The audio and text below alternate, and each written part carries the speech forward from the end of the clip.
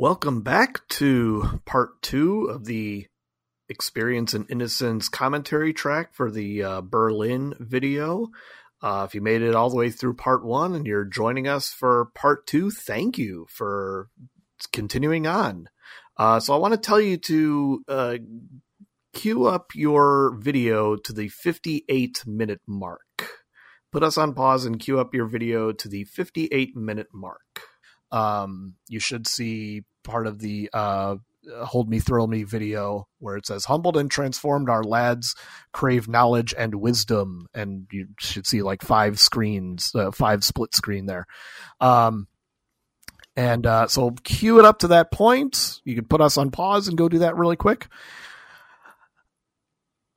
And here we go. And if you're listening to this and you're completely confused, it's because you didn't listen to part 1. And this is a commentary track for the DVD. So go listen to part 1 if you're wondering what's going on here. All right. Are we ready to go? Let's do it. Okay. So I'm going to give you the 3, 2, 1 countdown again. I'm going to go 3, 2, 1, play. When I say play, that's when you're going to hit play. Not after, but when I say it. Okay. Here we go. 3, 2, 1, play.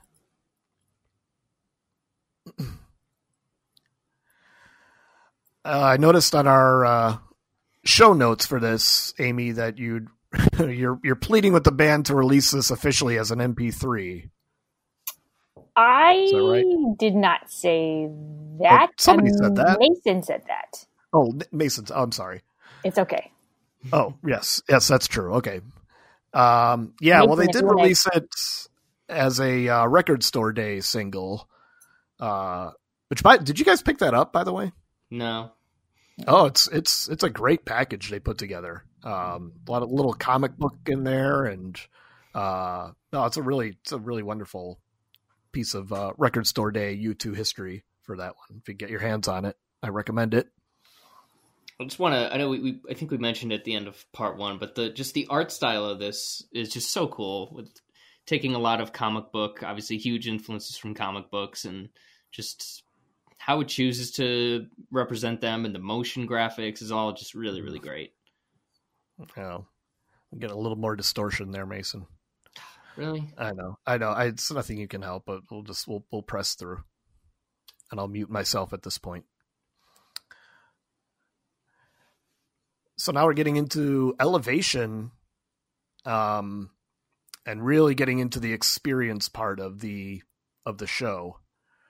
As you know, the second half kicks in for, again, this is Elevation kind of taking us out of the timeline in a way, out of the 90s, because it's a 2000 song, but it definitely sums up the excitement of that time of being a rock star at the top of your game, at the top of the world, and the excitement of a live show. And, it's the perfect U2 song to sum up that excitement. Yeah. And it's a perfect way to come back from the kind of brief intermission, gets everybody back into it. People are racing back to their seats from wherever they've been for, 5 or 10 minutes. And, everybody's back. These are the same visuals they use for Joshua Tree, right? I think so. That's what I thought too, but I wasn't sure. I figured you guys would confirm or deny that. Look familiar. It's definitely the same like lead-in music, whatever this you would call this. The Tomb Raider mix, or there's another name for it. I forgot. I can't keep all the remixes straight, but it's basically the same remix that they played on the PA when they came out on the Elevation tour also. I love that Larry had the suit jacket on for 1.5 seconds.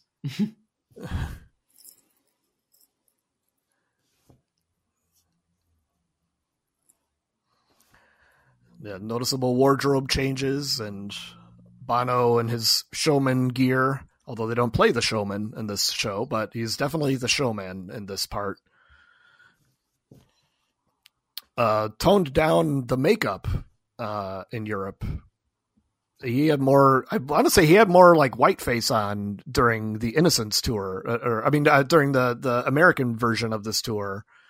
when he had the Mephisto thing going. But it looks like he toned it down this time. Just basically kept some darkness around the eyes. I don't know what the reason behind that is, like, other than maybe it was just easier to remove. That's probably a solid guess. Yeah.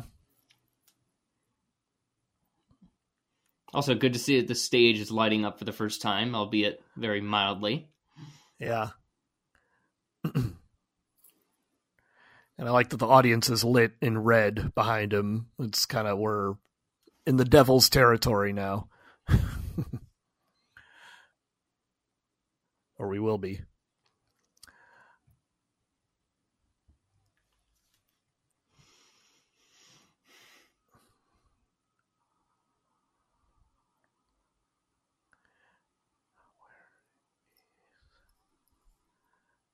I don't know about you guys, but I'm having a hard time sitting in my chair during this. Yeah. I want to get up and jump around, but it'll disconnect my mic. So it really, I mean, I when I hear this song, I just remember it takes me back to the Elevation tour. Me too. And what a exciting moment that was for U2 fans, and what they were able to do for us by changing the seating arrangements of a U2 show and having the whole floor be general admission, and having all us diehard fans up there at front, giving them, feeding off their energy and them feeding off our energy, and them being just so close.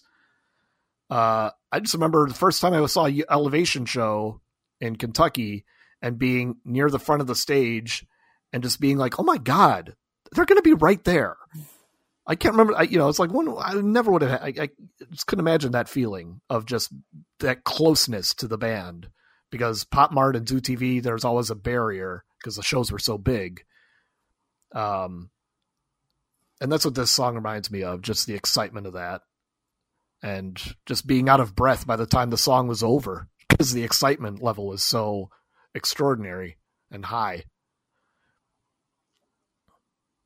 Yeah, I definitely agree. There was an usher in one of the Dublin shows that tried to tell people to sit down, and we were trying to be polite and do what he said. But when this song came on, it was like, politely, sir, no. Yeah, no. Yeah, isn't that I hate when that happens. I mean, just you got to stand up, but you got people behind you who are just like, we want to sit down so we can see. That's any concert where you run into that. It's so frustrating. I agree with that. And there was a moment, not to talk about something that's not going on the screen right now, but there was a moment during when it was like Dublin 2, and like Edge was looking at us, and like we weren't standing up, and I wanted to be like, but it's because the usher said to sit down. It's not because I'm not into it. And I was like embarrassed. Yeah.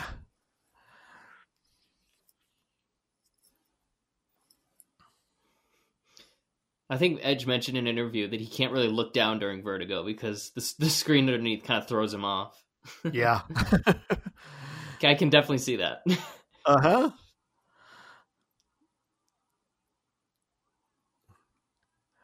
It's a really wonderful cut there of Bono looking right at the camera and saying, your mind can wander.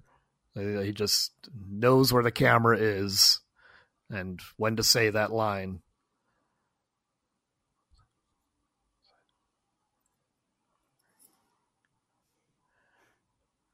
Mason, did you say you heard that the performances are inspiring new material?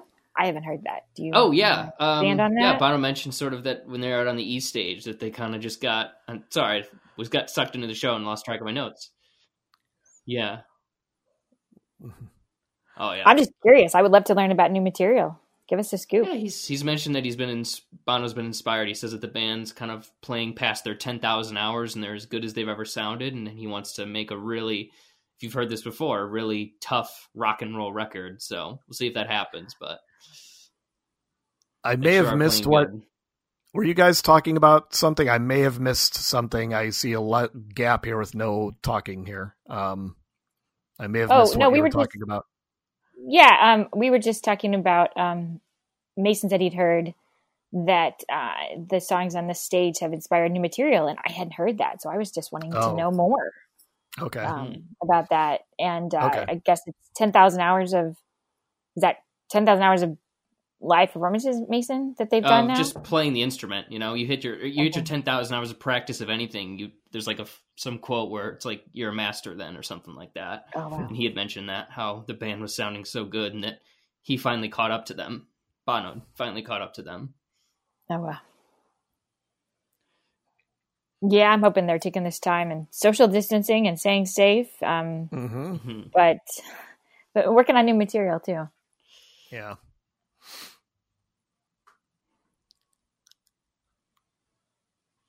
I always love, they did this on Joshua Tree tour also, just the back-to-back of Elevation and Vertigo, and how there's no lag time between the two. I love that they just go right into Vertigo right after Elevation, just keep the energy level up. Yeah, that's a great call out. Okay, so Adam's guitar is purpley and glittery here. That's awesome. And however, there need to be more shots of what his guitar is going to be later on. That's pretty awesome. Bono snaking across the floor on the stage, I think, is really impressed by his physicality, considering all he's been through. Yeah. Yeah, he's practically a cyborg right now, just with all the different parts and that he's got in him and all the surgeries he's had.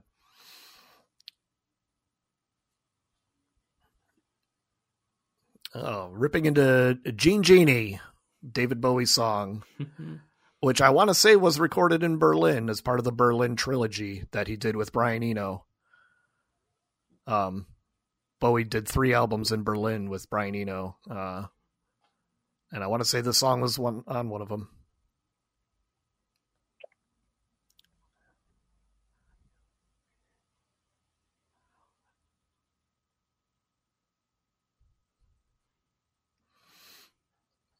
I mean, the Bono, the showman here right now, I feel like this is him at his most free.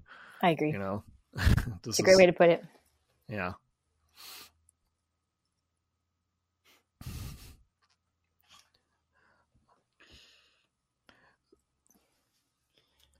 And now Adam's guitar is like lit up.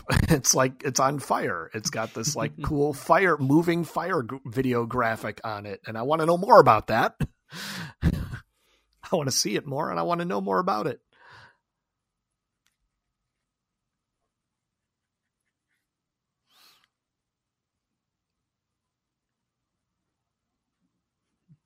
This was not recorded on film. No way. There it is. I see it. Yeah. That is cool. It must be hot, though. Really cool. Unless it's LEDs.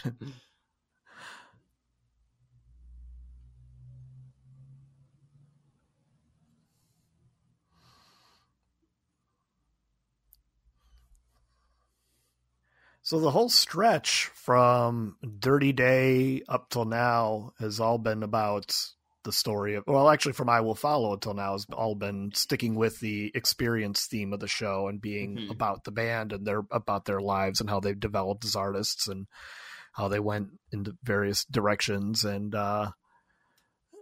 it's you got to forget that there was this intro that had this political element to it that'll come much later. But I'm glad that this is the show that I think is probably the most focused thematically since Zoo TV, in terms of the arc and what it wants to, the story that it's telling, the journey that it's taking the audience on, if they're really following this part of it.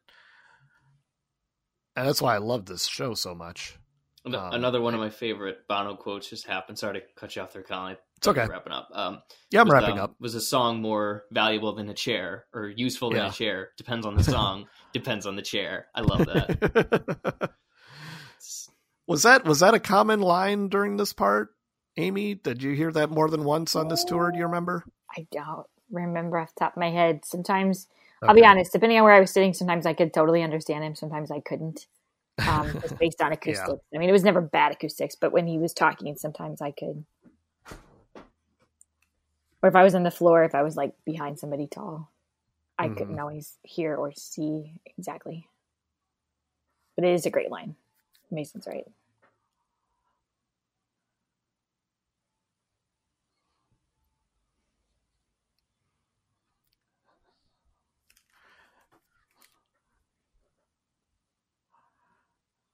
Mason, you had talked about like audience participation. Are you talking about like bringing folks up on stage, or?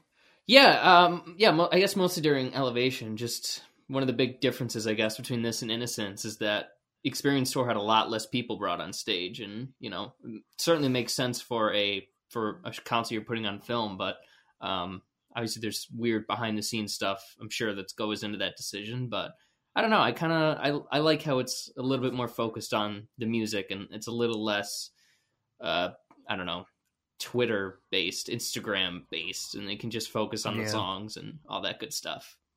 But yeah, I don't recall them bringing anybody up on stage during this particular tour. I think he brought. I think I remember some people being brought up for City Blinding Lights, but I don't recall any E-stage stuff. Which Bono just swallowed that microphone. Gross. A pre-corona world, right, everybody? Indeed. But yeah, that definitely was a thing about the distinctive thing about this show was not having a lot of audience participation. I think that was refreshing. I mean, there've been complaints about that, about all the same people getting up on stage, at every show. It's always the same person or same 10 people or whatever. I don't notice those things at all, but it's just kind of a nice way to just put that to bed and get some people, along the edge of the ramp who don't care about that stuff anyway. Right. I think we just went past one of the very few close-ups of your bass, Colin. Yeah. Killer. Love it.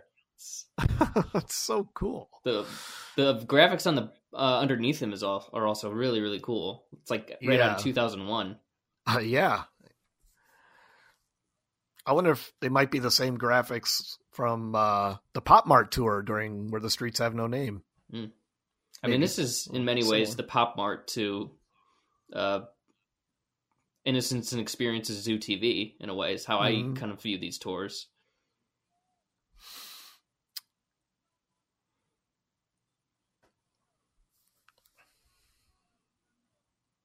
I love the way he introduces everybody here. Mm-hmm.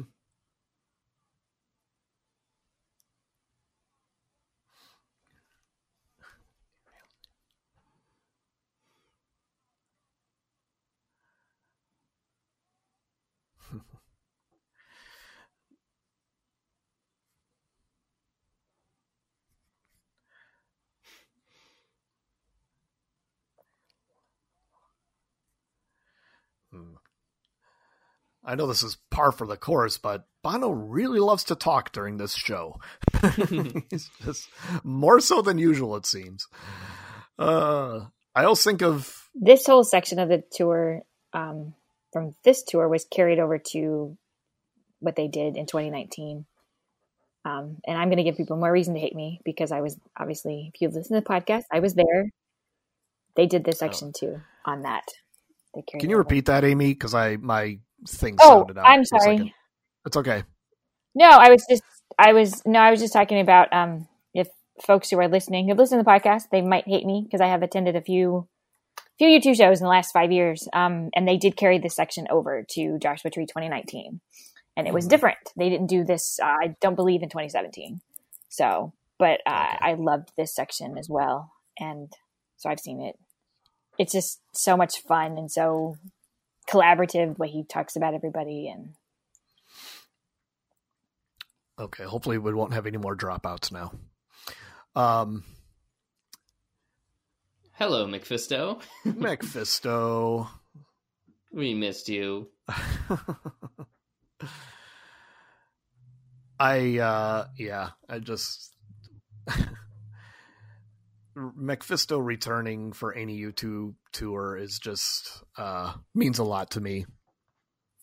It was part of what made me a diehard fan in the first place, was when I first saw the McFisto character on the Sydney video. That's when I knew that this was going to be my band for life. No other band is doing anything like this. This is so cool. And I like the modern Mephisto. I like the Instagram filter Mephisto. I think I like that it glitches out. I think that's eerie. I think that's when it just kind of isn't working perfectly. I think that actually makes it better. Yeah, they actually was, I think early in the shows, I remember reading somewhere that was a problem they'd ran into rehearsals, but then they realized that they actually liked how it flickered in and out like that. Yeah. Which definitely makes sense because it is effective. Mm-hmm. Bono's sort of trying to break through, or Mephisto's breaking through and, losing control or something like that. Yeah.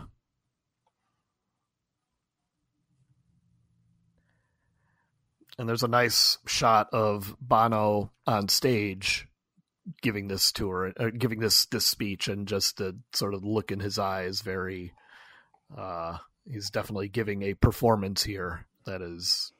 I would love to see what Bono would do with like an actual movie role. I think he'd be interesting. Yeah, the closest thing he's come to is Across the Universe. Across the Universe, yeah. Like, he was supposed to be in no gimmicks, just Bono playing villain in whatever movie. I think that'd be cool.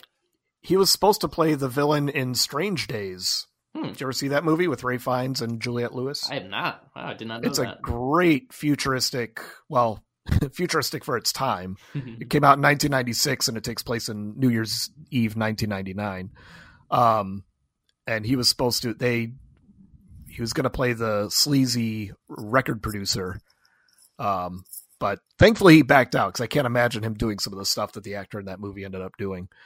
But yeah, there's a period in the 90s when he was getting offered a lot of movie roles because of Zoo TV.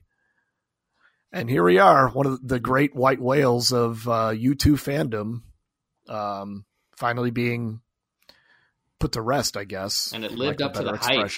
No pun intended. Yeah. I don't want to dive too deeply into how fans think and how we, process things, but I'm much more focused on the things that I do get to experience rather than not. And I'm just so grateful that I was able to hear Acrobat a few times. It's one of my top 5 favorites, and just for it to be played and for it to be played well and fit so perfectly, I'm over the moon, and I love this. Mm-hmm. Edge just goes nuts at the end. I just think of the whole show in general. I mean, like, if, again, like we keep expressing it this way. If you had told me this, I would have told you were crazy. Right. You had told me you're like, U2's going to do a show. They're going to play 6 songs off Achtung Baby, and you're not in Mysterious Ways and Until the End of the World aren't 2 of them. Right. It's like that's what this. He still played 1. That's the other obvious one, but still, it's like, wow. Acrobat, The Fly, Zoo Station, Who's Gonna Ride Your Wild Horses, all played. Mysterious Ways, Until the End of the World, nowhere to be found in this show. That's pretty amazing. That's thinking outside the box. And by the way, it's worth noting that as I'm sitting here recording this, watching this with you guys, thunder is coming from outside. And that just goes so cool. It's about to storm. Awesome. Nice. Just hearing some boom, boom, booms in the distance. Perfect.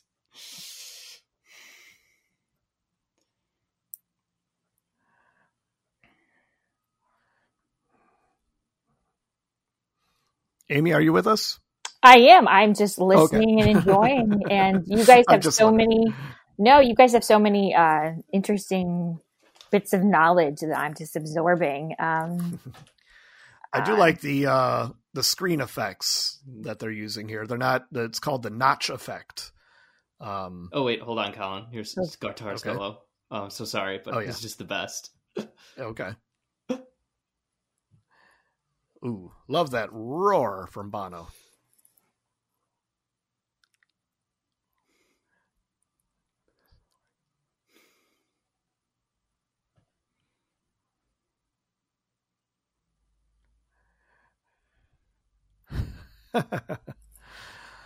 Bono being the conductor.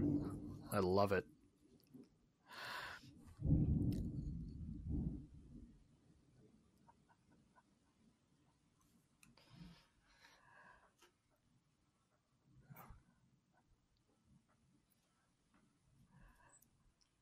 Oh, I love it. This is where it gets hard to do a commentary track. Like, I just want to listen. I just want to watch them and listen. Wow. So.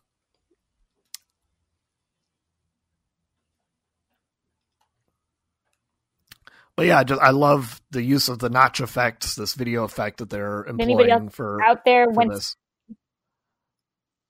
Amy, you're cutting out. It makes me. Oh, I'm sorry.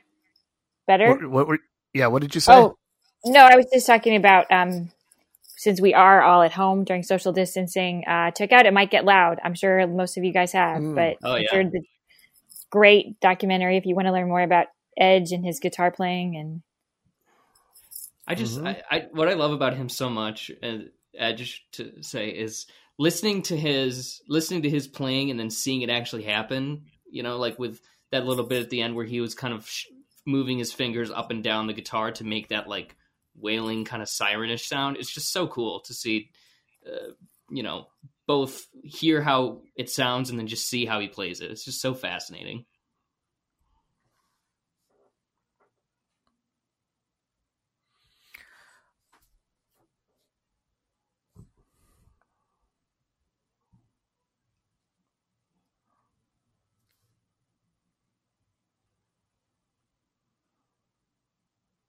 I always love this part of the show. Me too. I like how it changed and evolved too. Mm-hmm.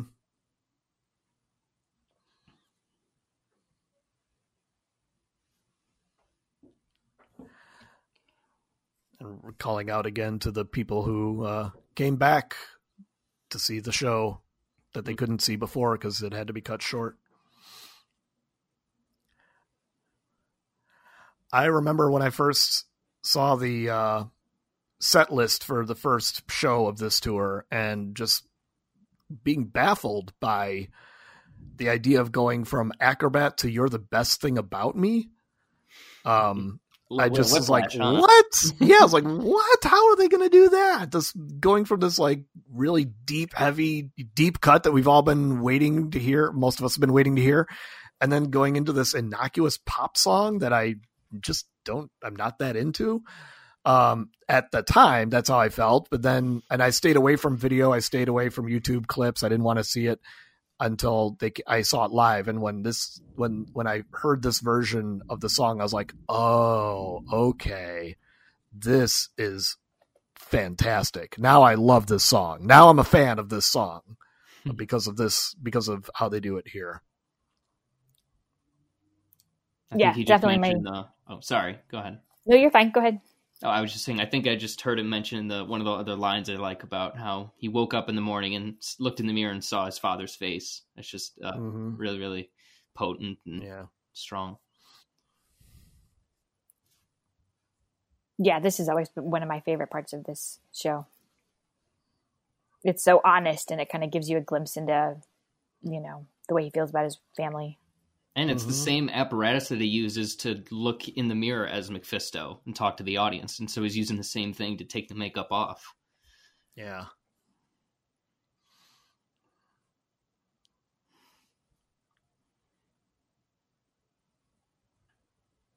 For me personally, this is always one of the highlights of the show. Just, I love it. It's a beautiful, beautiful version. Yeah, it's just a perfect come down after the onslaught we just had, this rock, behemoth of that block of songs we just came out of.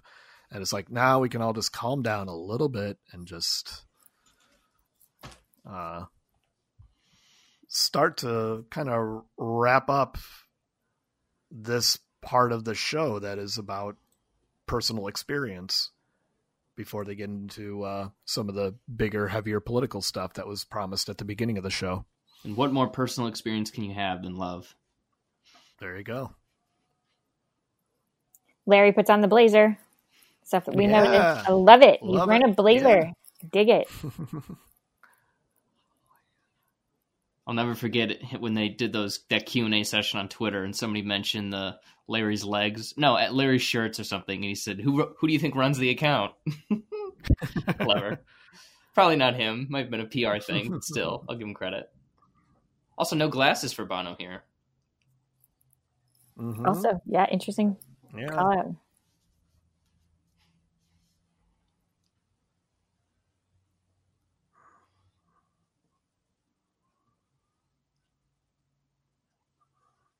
I gotta say, as far as frontmen go, I mean, if you look at Jagger, Robert Plant, it's like everybody has these drastic changes of when they were first onto the scene and then where they are now. But from who he was when he was 18 to who he is now, it's just really shocking how much he's changed, just seeming as a person and as a performer. Mm-hmm. I mean, Jagger, to use an example, is kind of trying to do the same things, and Bono's in a lot of ways accepted his realities a little bit more and played to his evolving strengths, not trying to keep the same ones.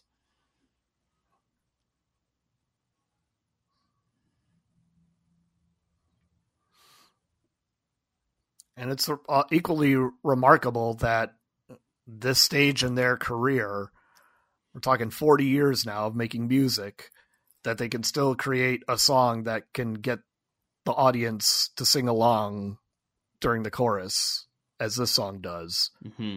You know, this is pretty extraordinary for any band to be able to pull that off, just for, you know, recording music for 10 or 20 years and still being able to do that. But this is one of those songs that it's pretty easy to get caught up in and sing along with. It's just got a phenomenal hook to it. And I wish I wasn't so dismissive of it when I first heard it, but I don't know. I think my theory is every U2 fan will grow to love every song at one point or another. I guess so. That's true. Well, as you know, a person who loves love songs, there aren't a ton of love songs, like just straight love songs in the repertoire. That are obvious love songs, and I just adore this. Mm-hmm. This is one of those, like, you know, if I ever get married, wedding songs, you know, like have very short list. I think that too, and then I'm like, well, what about the walking away part? And that's like when I start going, maybe I'm overthinking things, but maybe I'm not. I don't know. Or just the struggles of any relationship, and that's kind of what he addresses, and I think that's very real. So yeah. Also, I'm just realizing the change we're about to make from the moon for "You're the Best Thing" to the sun, the Summer of Love. Mm-hmm. Really cool. Yeah.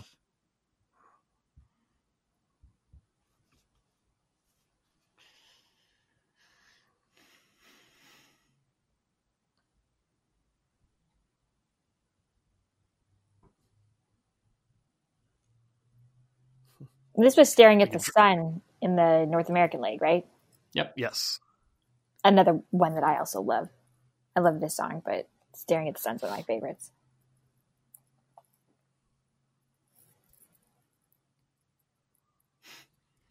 I guess you can also take a drink every time he says "This is the edge" or some variation of that. That's a good idea.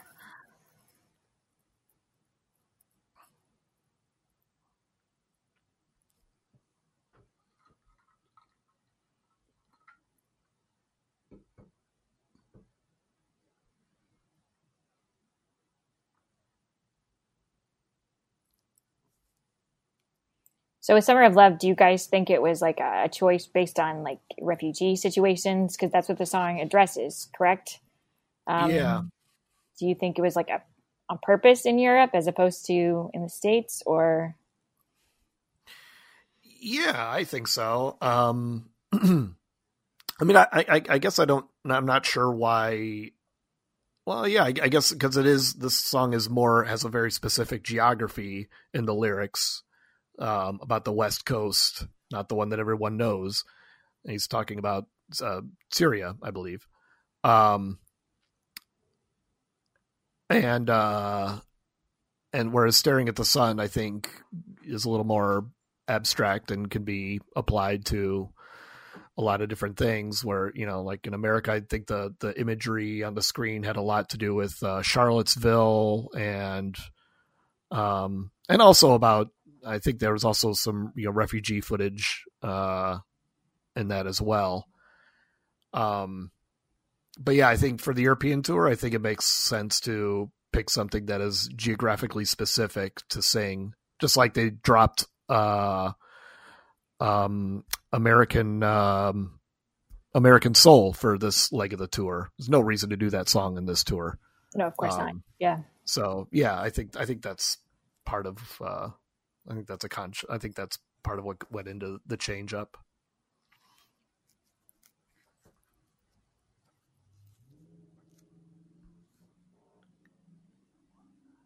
Yeah, I love that standing on the sun there. Yeah. And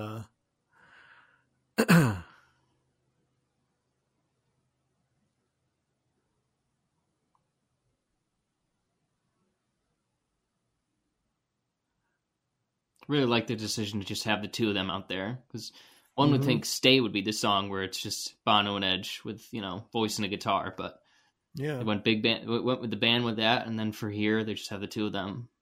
It's really, really nice. I love that guitar strap that Edge uses a lot with the crosses on it. Yeah, yeah.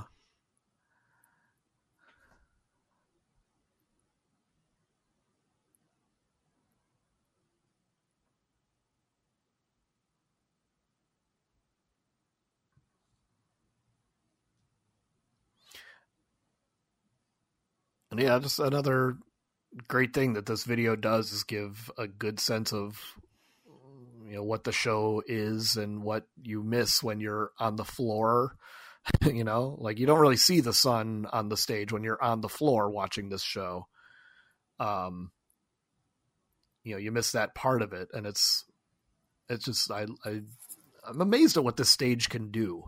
You know, I don't know if this was I mean, they, you know, for the Innocence tour they had the piano popping out for Every Breaking Wave, and but it looks like they just got rid of that part of the stage and replaced it with a video wall. But I'd have to go back and look again. I haven't watched the Innocence video in a while, but if they did they use the entire East stage as a video screen? No, it was during that show? It was straight steel. Yeah, that's what I thought. Yeah, and I love how the eclipse comes in. Yeah, during that shot. And yeah, great call out. This is a beautiful pull out of this. What just focusing on the screen here. Oh,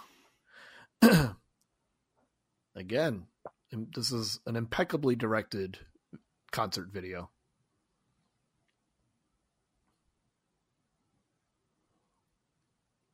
And then just referencing what Summer of Love is about, just the, you know, civil war in Syria and the refugee crisis. And I want to say a lot of this footage was also used in the Joshua Tree tour. Yep. During Miss Sarajevo, I think. Yes. Still would like to get that concert video sometime soon. Not to be greedy. Someday, we hope. Now I'm amazed at how quickly Edge is able to get over to his little spot over there. Yeah. And now the footage turns noticeably more violent and confrontational. There's some Charlottesville footage there. Neo-Nazis. This is a great way to take what is an old standard for a U2 concert, Pride in the Name of Love, and breathe some freshness into it by changing up the staging. And especially for us, like, you know, those of us on the floor who like know the show, have seen it already and know it's going to happen. We can make our way towards that stage where not a lot of people are standing. At least in my experience, I would make during Staring at the Sun, or, you know, that's whatever that song is playing at that point, and make my way towards that part of the stage where not too many people are standing. And I'm just like, I know what's going to happen, and none of you do. You know?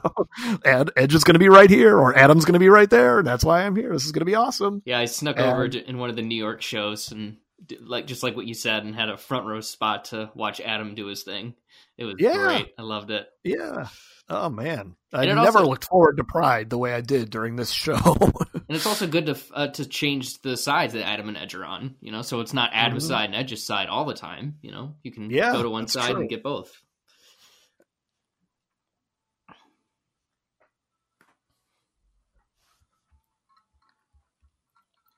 I will never get tired of hearing the song live, however format they do it. I just adore it. It's one of the things I love about this tour is just like, I think there's at least one great reason to be anywhere in the arena at this show. Not good reason, great reason. I just think that's so cool and so smart of them to really use the space.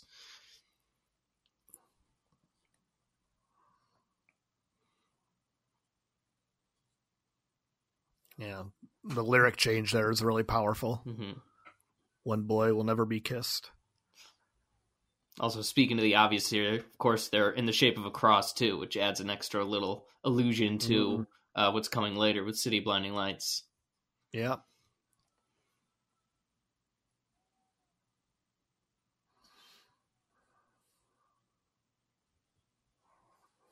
Yeah, the audience goes crazy during this. There's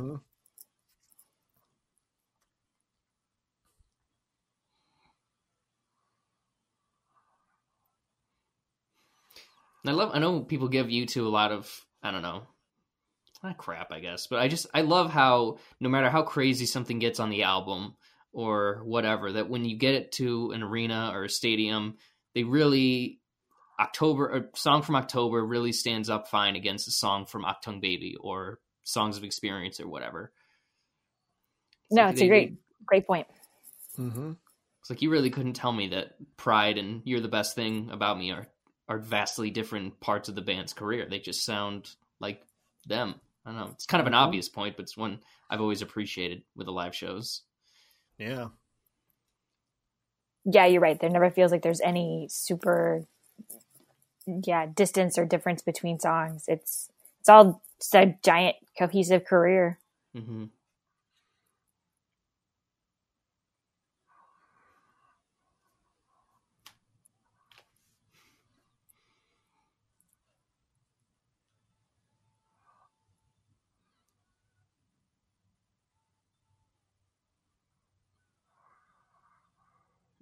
Again, an extra shout out. I'm just going to do this the whole time because, again, Unsung Heroes is the crew to be able to get Adam and Edge to where they need to be and to set up those platforms and to make sure on a technical level that things go smoothly is, can't say enough about that. Yeah, and they weren't very, when they had them up on those platforms, they weren't very obtrusive. They weren't obtrusive at all, the audience. They weren't like trying to create another barrier so the audience can't get to them. No, it was Edge was just standing right in front of you playing guitar, and just and looking down and smiling occasionally. Same with Adam, and just a beautiful, beautiful moment in the show. I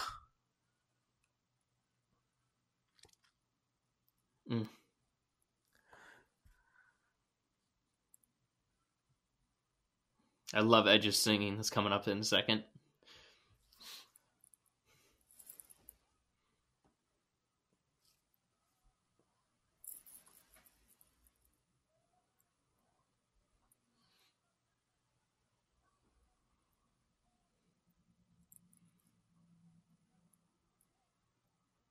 I also love how they sprinkle songs of experience throughout the show, and it's not just a chunk like it was in Innocence and Experience.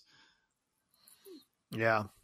No, they clearly love this album. They just, and again, this is a pretty brave line in the sand to draw by not having any Joshua Tree songs on this tour and sticking to that. Oh, absolutely. Yeah. There were, oh, go ahead. No, go ahead. No, when I saw the shows in Dublin, there were a lot of, Dubliners and Irish folk that were just stunned that they went to a U2 show where the Streets of No Name weren't played. And they were just, I said, nope, that was the plan. They did it on the last tour.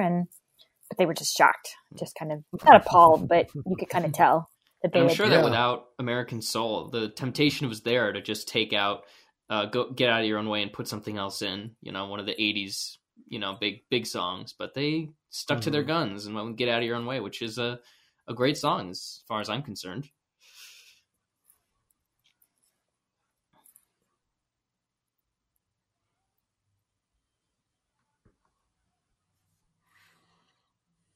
And like you referenced earlier, these are songs that the crowd sings. They know the hook. They sing it right along. Larry I singing. didn't know Larry sang on this one. Yes. Very cool. See, this is why I didn't want to watch it all ahead of time. There you go. That's so great.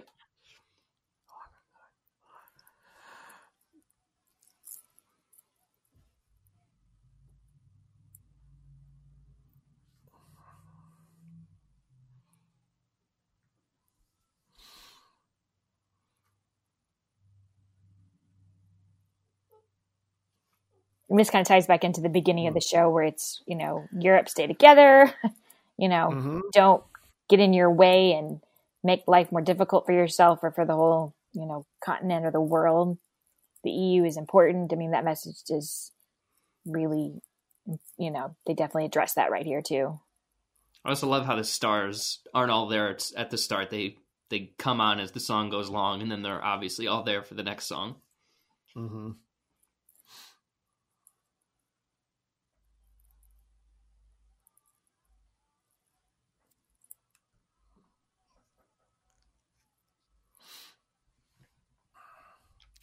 And it's another song that has a little specific geography to it when he talks about, Lady Liberty.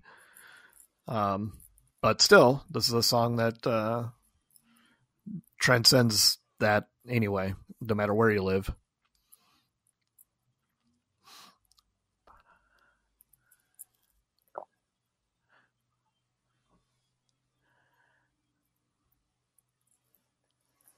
He's been a little shy with the bullhorn on this show so far.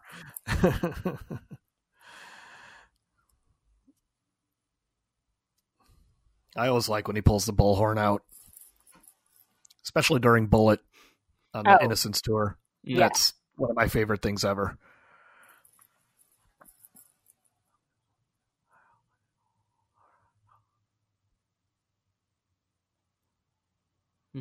I just got chills when they cut to that shot of the person with a heart in their hand.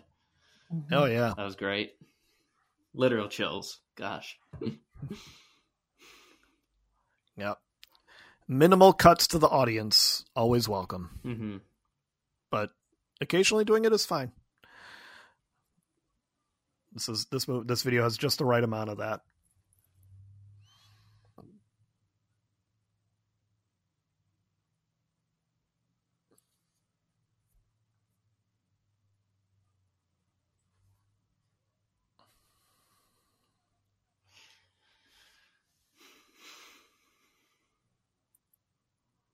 I was glad he kept the blessed part for this part of the show because it's Kendrick Lamar, in the North American leg and to go along with American Soul.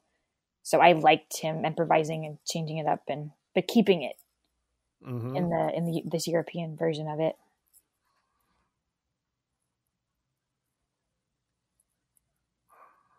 Wim Wenders shout out.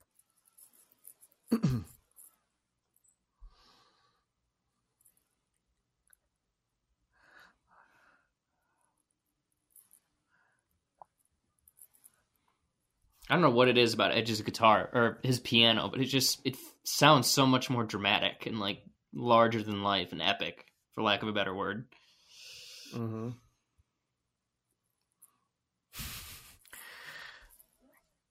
I remember watching this, not this video, but another video where they did New Year's Day, and with my girlfriend who, they had a shot just like we saw of Edge going from piano to guitar in a matter of a second. And she's like, wait, he's doing both? How's that possible? How's he doing both? Like, yeah, he's the Edge. He's an octopus. He just does it. That's you just forget like that. What a huge role he has in this song. He's playing two parts. It's pretty extraordinary that he does it so seamlessly. And singing. Yeah. Three parts. Three things he's got to do in this song. Yes, a weapon of mass devotion indeed. I'm with you though, Mason. It sounds, the piano is so crisp and you feel it even through all the other sounds. I can't tell if it sounds more hopeful or more foreboding either. And I like that about it. It's kind of, the song is sort of up to your own, ears to hear, I guess. Because to me, it sounds like kind of doomy, Maybe the echo has something to do with that. Maybe.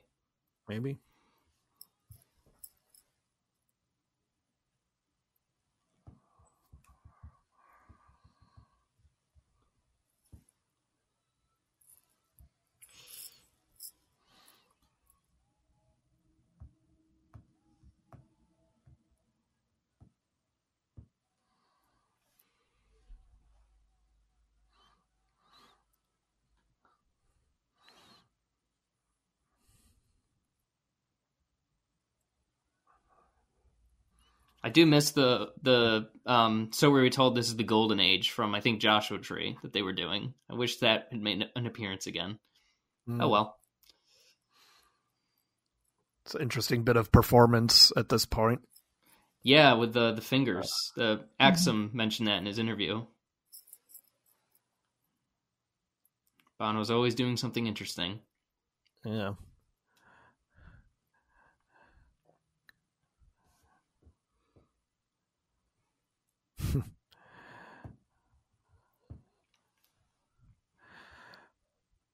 Sometimes you get the sense that during this song, on other live versions of it, that Bono is kind of at a loss for things to do because it's such a long break. There have been shows where it looks like he's trying to interact with the audience and get them to clap, but I think there's a part of him that wishes he could play the guitar or something, something more to do. I really miss him being able to play the guitar on some of the songs. Me too. I do too. I like him without the guitar. No, it's controversial, but it's more edge guitar, which is what I like. Mason being a brave one. I know. I really want him to have a guitar on Unknown Caller in the 360 video during the last part of that song. I want the four of them to be jamming at the end of that song. That's the only time. It's the only time it occurs to me that, man, I wish Bono had a guitar for this part. I've heard a few times when they played Bad where he's had a guitar that sounded really cool, but other than that, I'm cool with it.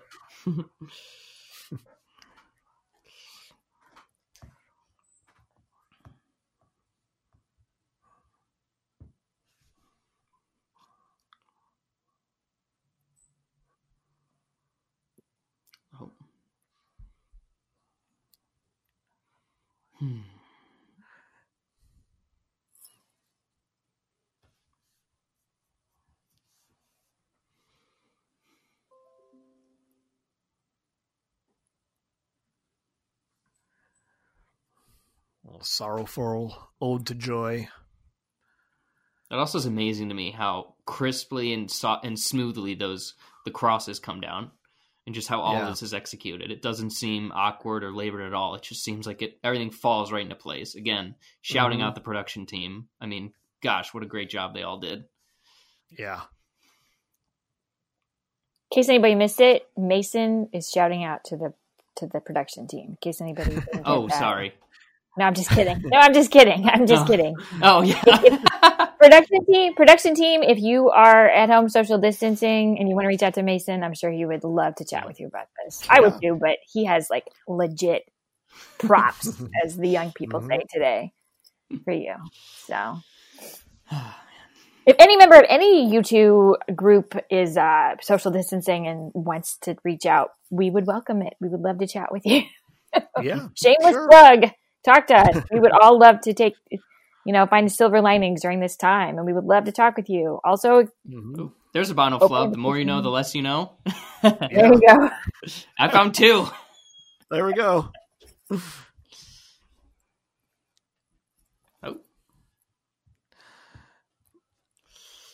I was always in the camp that this is the heir apparent to Where the Streets Have No Name. I totally agree with the band's assessment of this song, that it's as good a replacement, which it kind of is in this case, since they're not playing Streets. I think this song gets me just as excited. And I've always loved it. I always think it's the best thing to come out of How to Dismantle an Atomic Bomb was this song. Also, if we were talking about, release the damn MP3 of the intermission song, release the footage of the cities that they have. The ones for New York that they had were just incredible, and I want one. I want to put them on my wall. Yeah, I do also, love shout the out footage. to Cyan, who's shown up here. Yep. Hope she's getting royalty checks or something.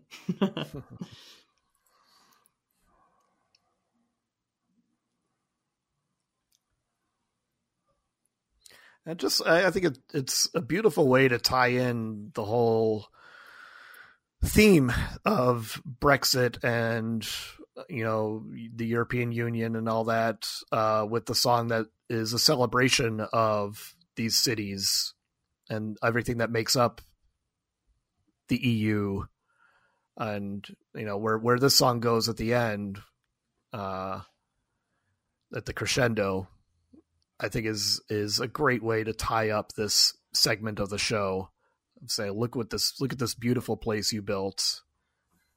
Look how important it is. Look how, Yeah, I think it's a great point. Yeah, and it's a total contrast to the footage of the cities being demolished, right. 70 or 80 years ago. So yeah.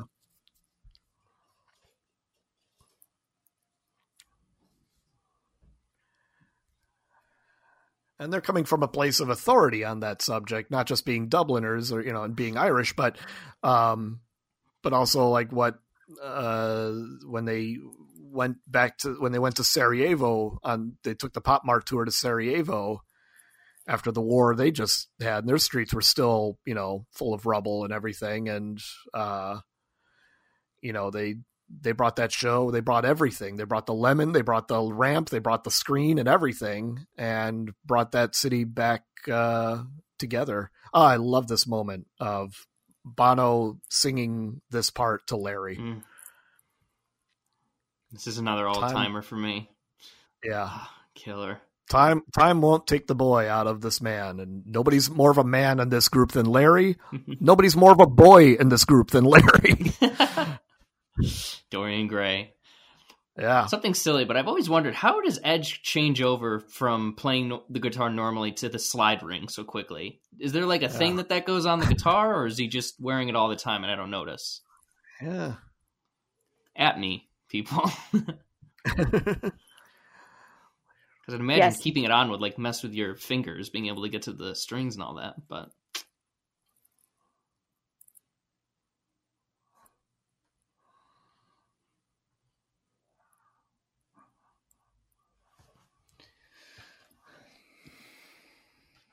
I just love listening to you guys talk about like just the technical parts of the production and the lights and everything. And I feel kind of like I wasn't paying attention, but I'm learning so much just listening to you guys. I hope that our listeners are as well. Left brain and right brain, right? Totally. Yeah. Totally. Gotta have it. A little bit both.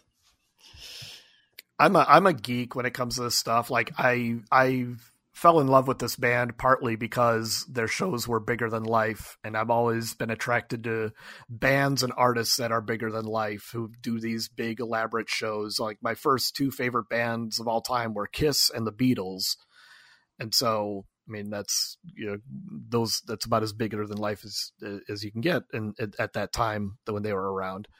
And Stop Making Sense is one of my all-time favorite movies. Madonna's Girly Show tour, I think, was amazing. And then Zoo TV came along, and it was like, man, this is it.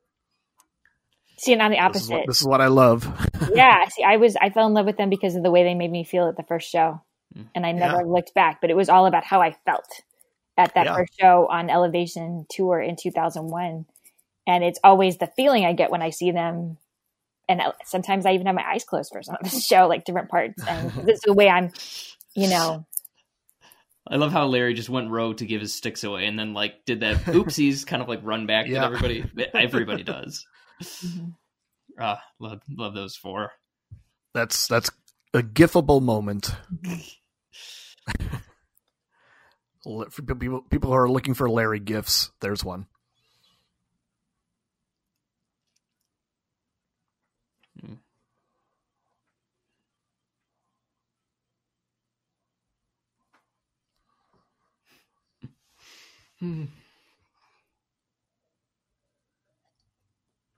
So that was fun. Show's over. Wait a second. Thanks for listening. Wait a minute. Could they be taking an encore?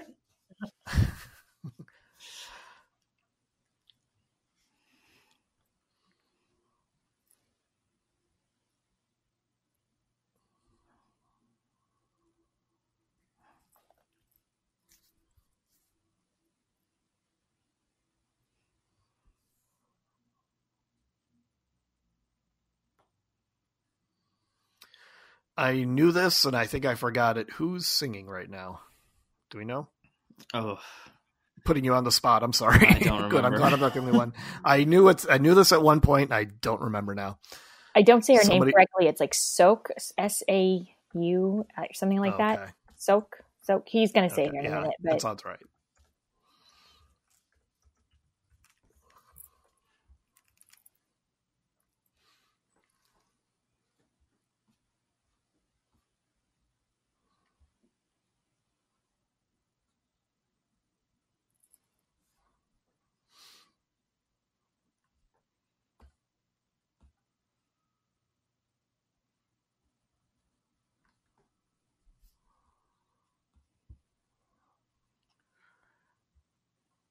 I like the choices of women that in the audience that they're cutting to. Definitely in the spirit of it. I sang this song, and I can't sing for anything. I sang it on Instagram and sent it to them. So, because they said, like they invited women to like join them, and I did. So nice. I happened to end up near the band family and friends area in the third New York City show from the EI tour, and I happened to be near Cyan during this part, and she kind of just like hit her face and ran away. It's very funny. That's cool. Yeah, that's awesome. Remember when they were soliciting fans to submit videos for the Ordinary Love video? Oh yeah, I love how that turned out. I submitted one. It was terrible. Thank God they didn't use it. Thank God they abandoned that whole idea. I like to think that was not us; it was them. But yeah. Somebody had a cool idea and then just went no. After watching a bunch of us, there are our videos, and they just went no. And my headcanon is that Larry watched every single one of them. Sorry, Larry. I'm sorry. You had to sit through that.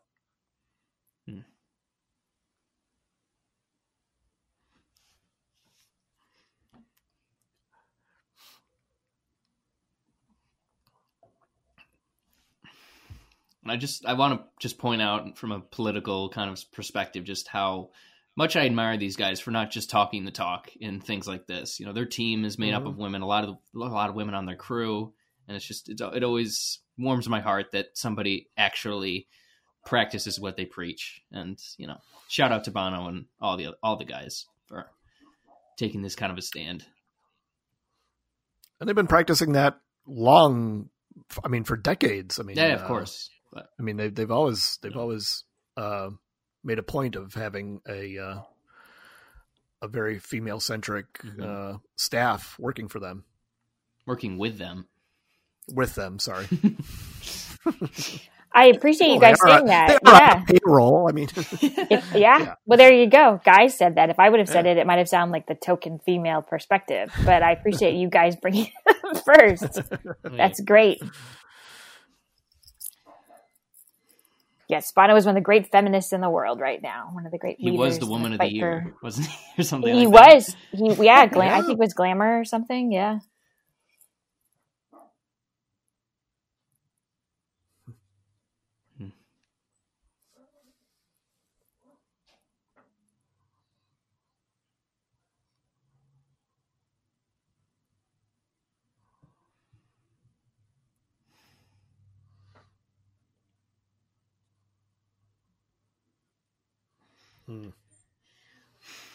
The story of he's talking about the how this song came about, not how it came about, but where and when it came about, and how important that was. And I love that documentary From the Sky Down me too. about how this song was created, and did such a good job of putting everything into context. I'll tell you, I get chills when I hear that demo of Mysterious Ways and how they discovered one. It's so. I had a very relatable U2 fan moment a few weeks ago. I couldn't sleep, so I went to look up Edge playing Love Is Blindness, and I ended up watching the whole thing and didn't get to sleep till 4:30 in the morning. But yeah.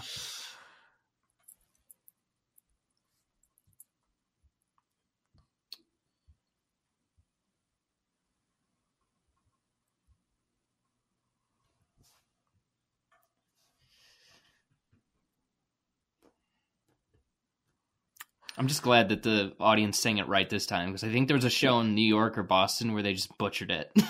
Yeah. Really would be a bummer to have that happen when the cameras are rolling and this is your only chance at it.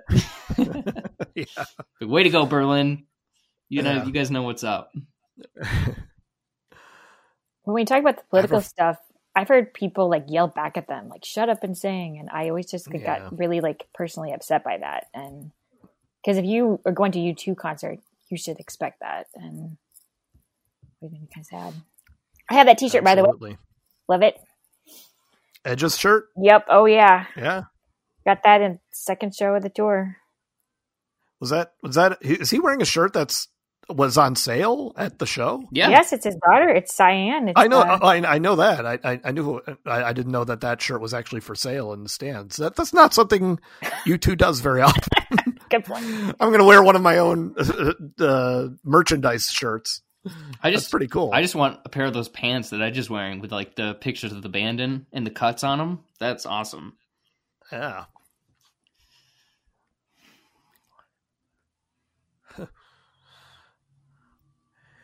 Do you have you guys have a favorite live version of One that you go to that goes in your head every time you hear the song you sing? Because he changes the lyrics a lot in the song.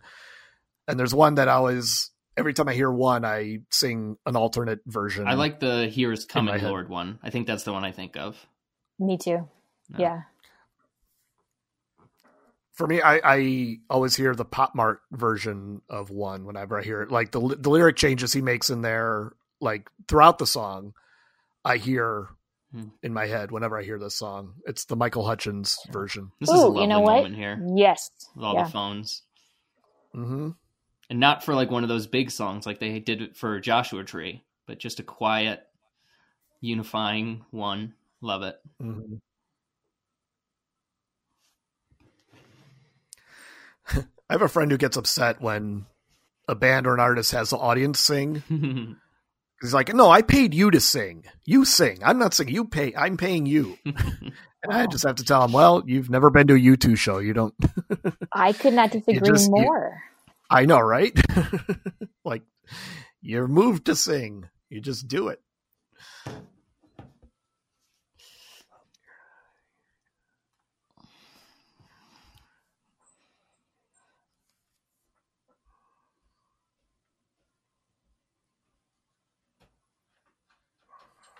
It's a cool shirt that Adam's wearing, by the way.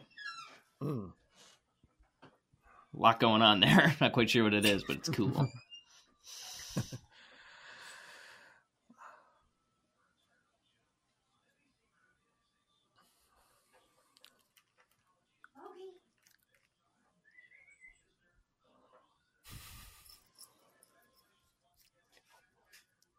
Yeah, this part right here, when Edge is, I always hear this. This is probably the version. Yeah. Shout out to Invisible, and then to Rise Above One from Spider-Man before then, but we don't talk about that. I saw that musical in New York in 2000. You were the one? I did. I saw it in 2000. I think it was December 2010. Yeah, I'm true blue. I will support any project they get on board with. I'd like to see it. I'd like to see video of a whole show if I could. If it's out there somewhere, somebody please point me in the right direction. Something pro shot, not shaky cam, somebody's pocket. Something tells me they wrote a check and buried that. It's the Star Wars holiday special of U2 lore. Is that what you're saying? Yeah. Okay. But that means somebody out there has it. It'll leak someday. That's my favorite one outro is Know Them Only Us. That's my favorite. Yeah. Coda. My favorite one, Coda. I go back and forth on which song I like the most from Songs of Experience, but Love is Bigger is always up in contention. I just love this song. Mm-hmm. Mm-hmm. It's such a weird guitar too. I've never seen Edge use that one before. Yeah. It seems like it doesn't seem like a guitar you could really like play Vertigo on or something like that. It seems so special. I don't know. Maybe because it's all white. It's like heavenly. It's like Prince's guitar in Purple Rain. A little bit. One tiny nitpick is I just don't. the visual part of me, I just do not like how they use red lights and then the blue on the stage. I just don't think that meshes well together at all. It's a tiny thing, but it just drives me nuts.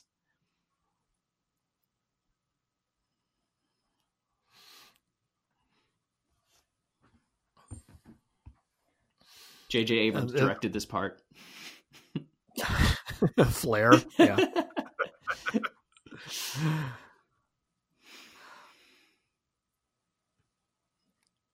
It's another song. This song got a number 1 spot on one chart, if I remember correctly. Mm-hmm. Or there's like a version of this song or something like that was mix or something.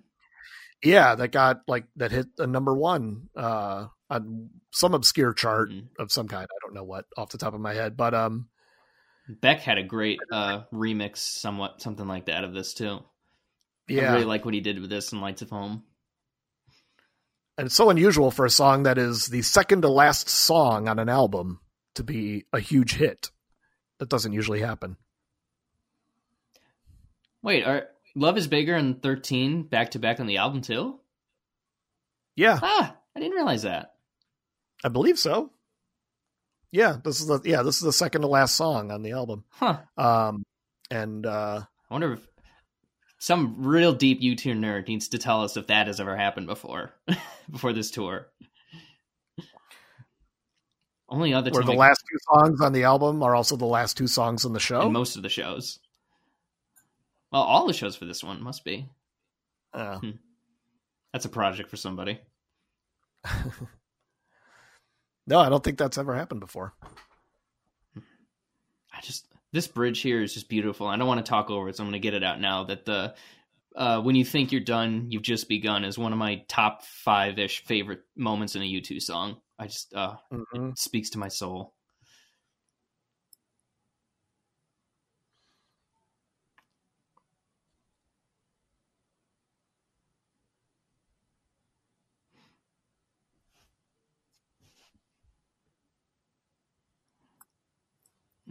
Wow.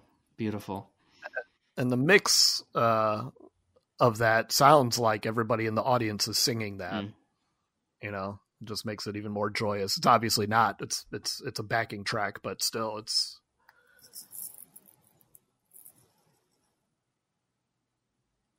Yeah, I love this. What Mason said, I love this. This whole song just makes me just feel good no matter when I hear it. It just speaks to their ability to make a beautiful, heartwarming, just beautiful song without sounding like, without the little acoustic guitar or like a tender piano. They just make these emotional songs that just so happen to be big, big songs. That's one of their most underrated skills, in my opinion. Mm-hmm. And the imagery of transgender teenagers in Dublin, I think they're all Irish. I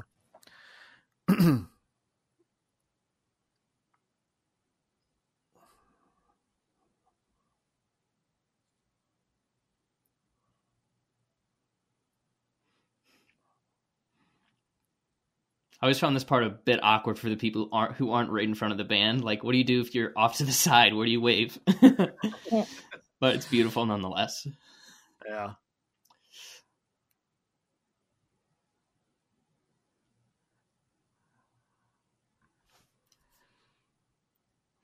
I love that. The audience just keeps going. He almost has to quiet them down so he can get to the next song. Oh yeah, at this point you're just going, please don't let it end. Please don't let it end. Yeah.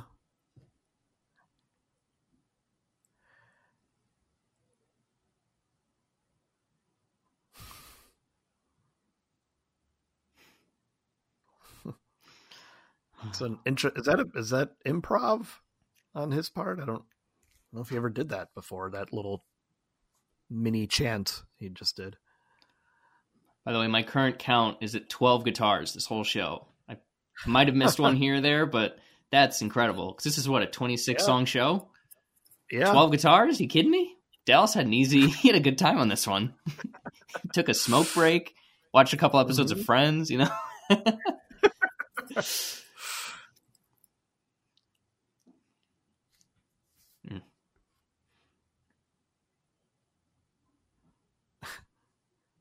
Well, they still, don't want it to end. They're still going.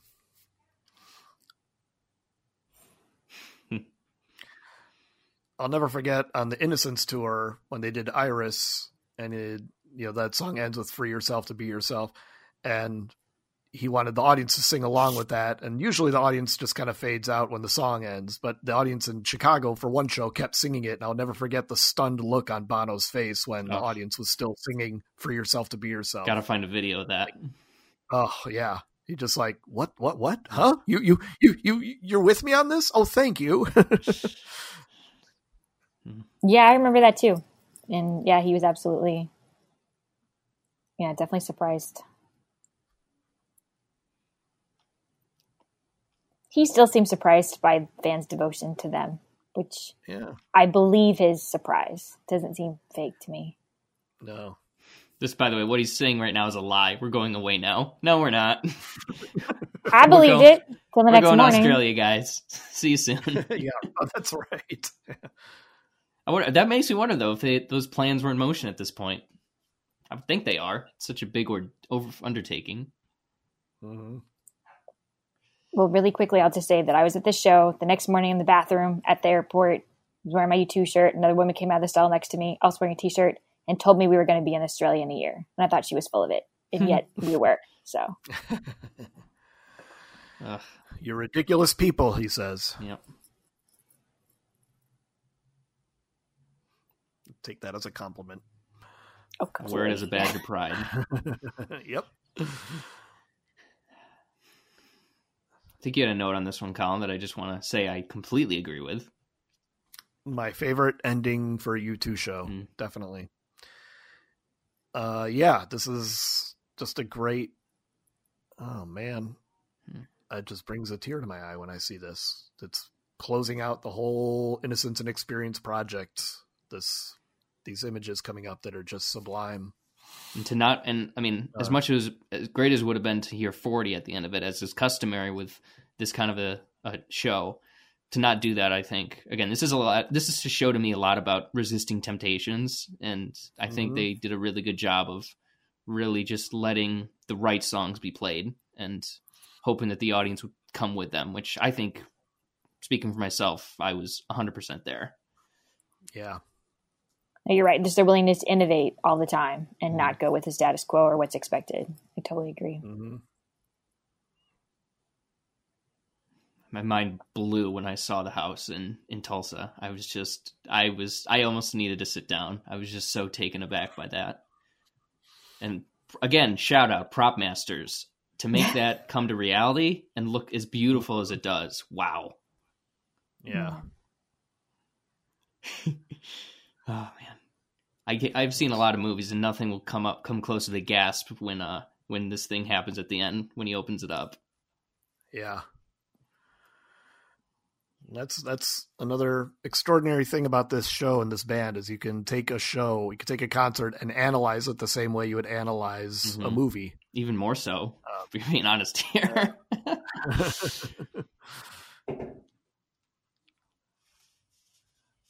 And going back home. This is something that you miss when you're on the floor is the map on the stage, on the E stage. And I'm glad we get to see it in all its glory here.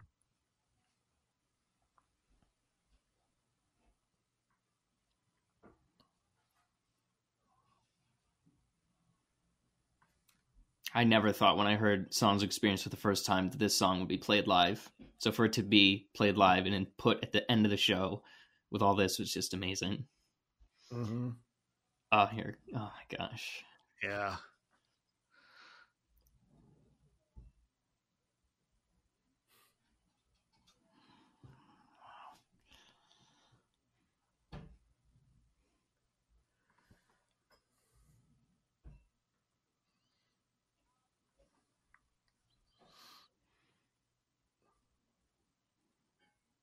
It's great to have this video documented. I mean, this tour, this particular show documented now that we have both the Innocence video and now the Experience video. Mm-hmm. watching them back to back, it is like watching a movie or a Broadway show where you just have these callbacks and these echoes of these images, especially the light bulb and how, it's kind of the bookend of the show of this whole project, or these two concerts, because the Innocence, the beginning of that show has the light bulb on stage during Vertigo, and now we're closing with that. And I think I love the way these two albums and tours kind of talk to each other, and it's very much like a Broadway production.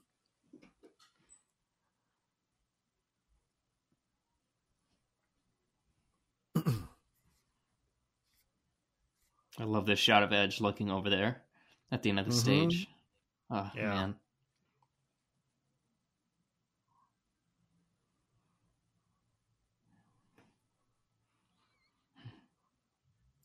Never actually got to see Bono leave the stage at a live show. It's nice to be able to have this candid view of him coming. I love him strutting through the hallway and having them take his mic away. It's just wow.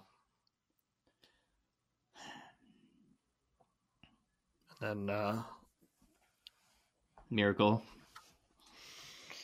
Yeah, to end it. Miracle. Yeah, and then to end it with the Miracle, how the Innocence shows all started, is also another lovely little touch. Yeah. Wow. Although I also liked hearing Talking Heads' "This Must Be the Place" was played over the PA at the end of the show in the US. And being a big Talking Heads fan, that meant a lot to me too. All right, we did it. This was fun. I thought so too. Lot of fun. Yeah. I hope our listeners enjoyed it.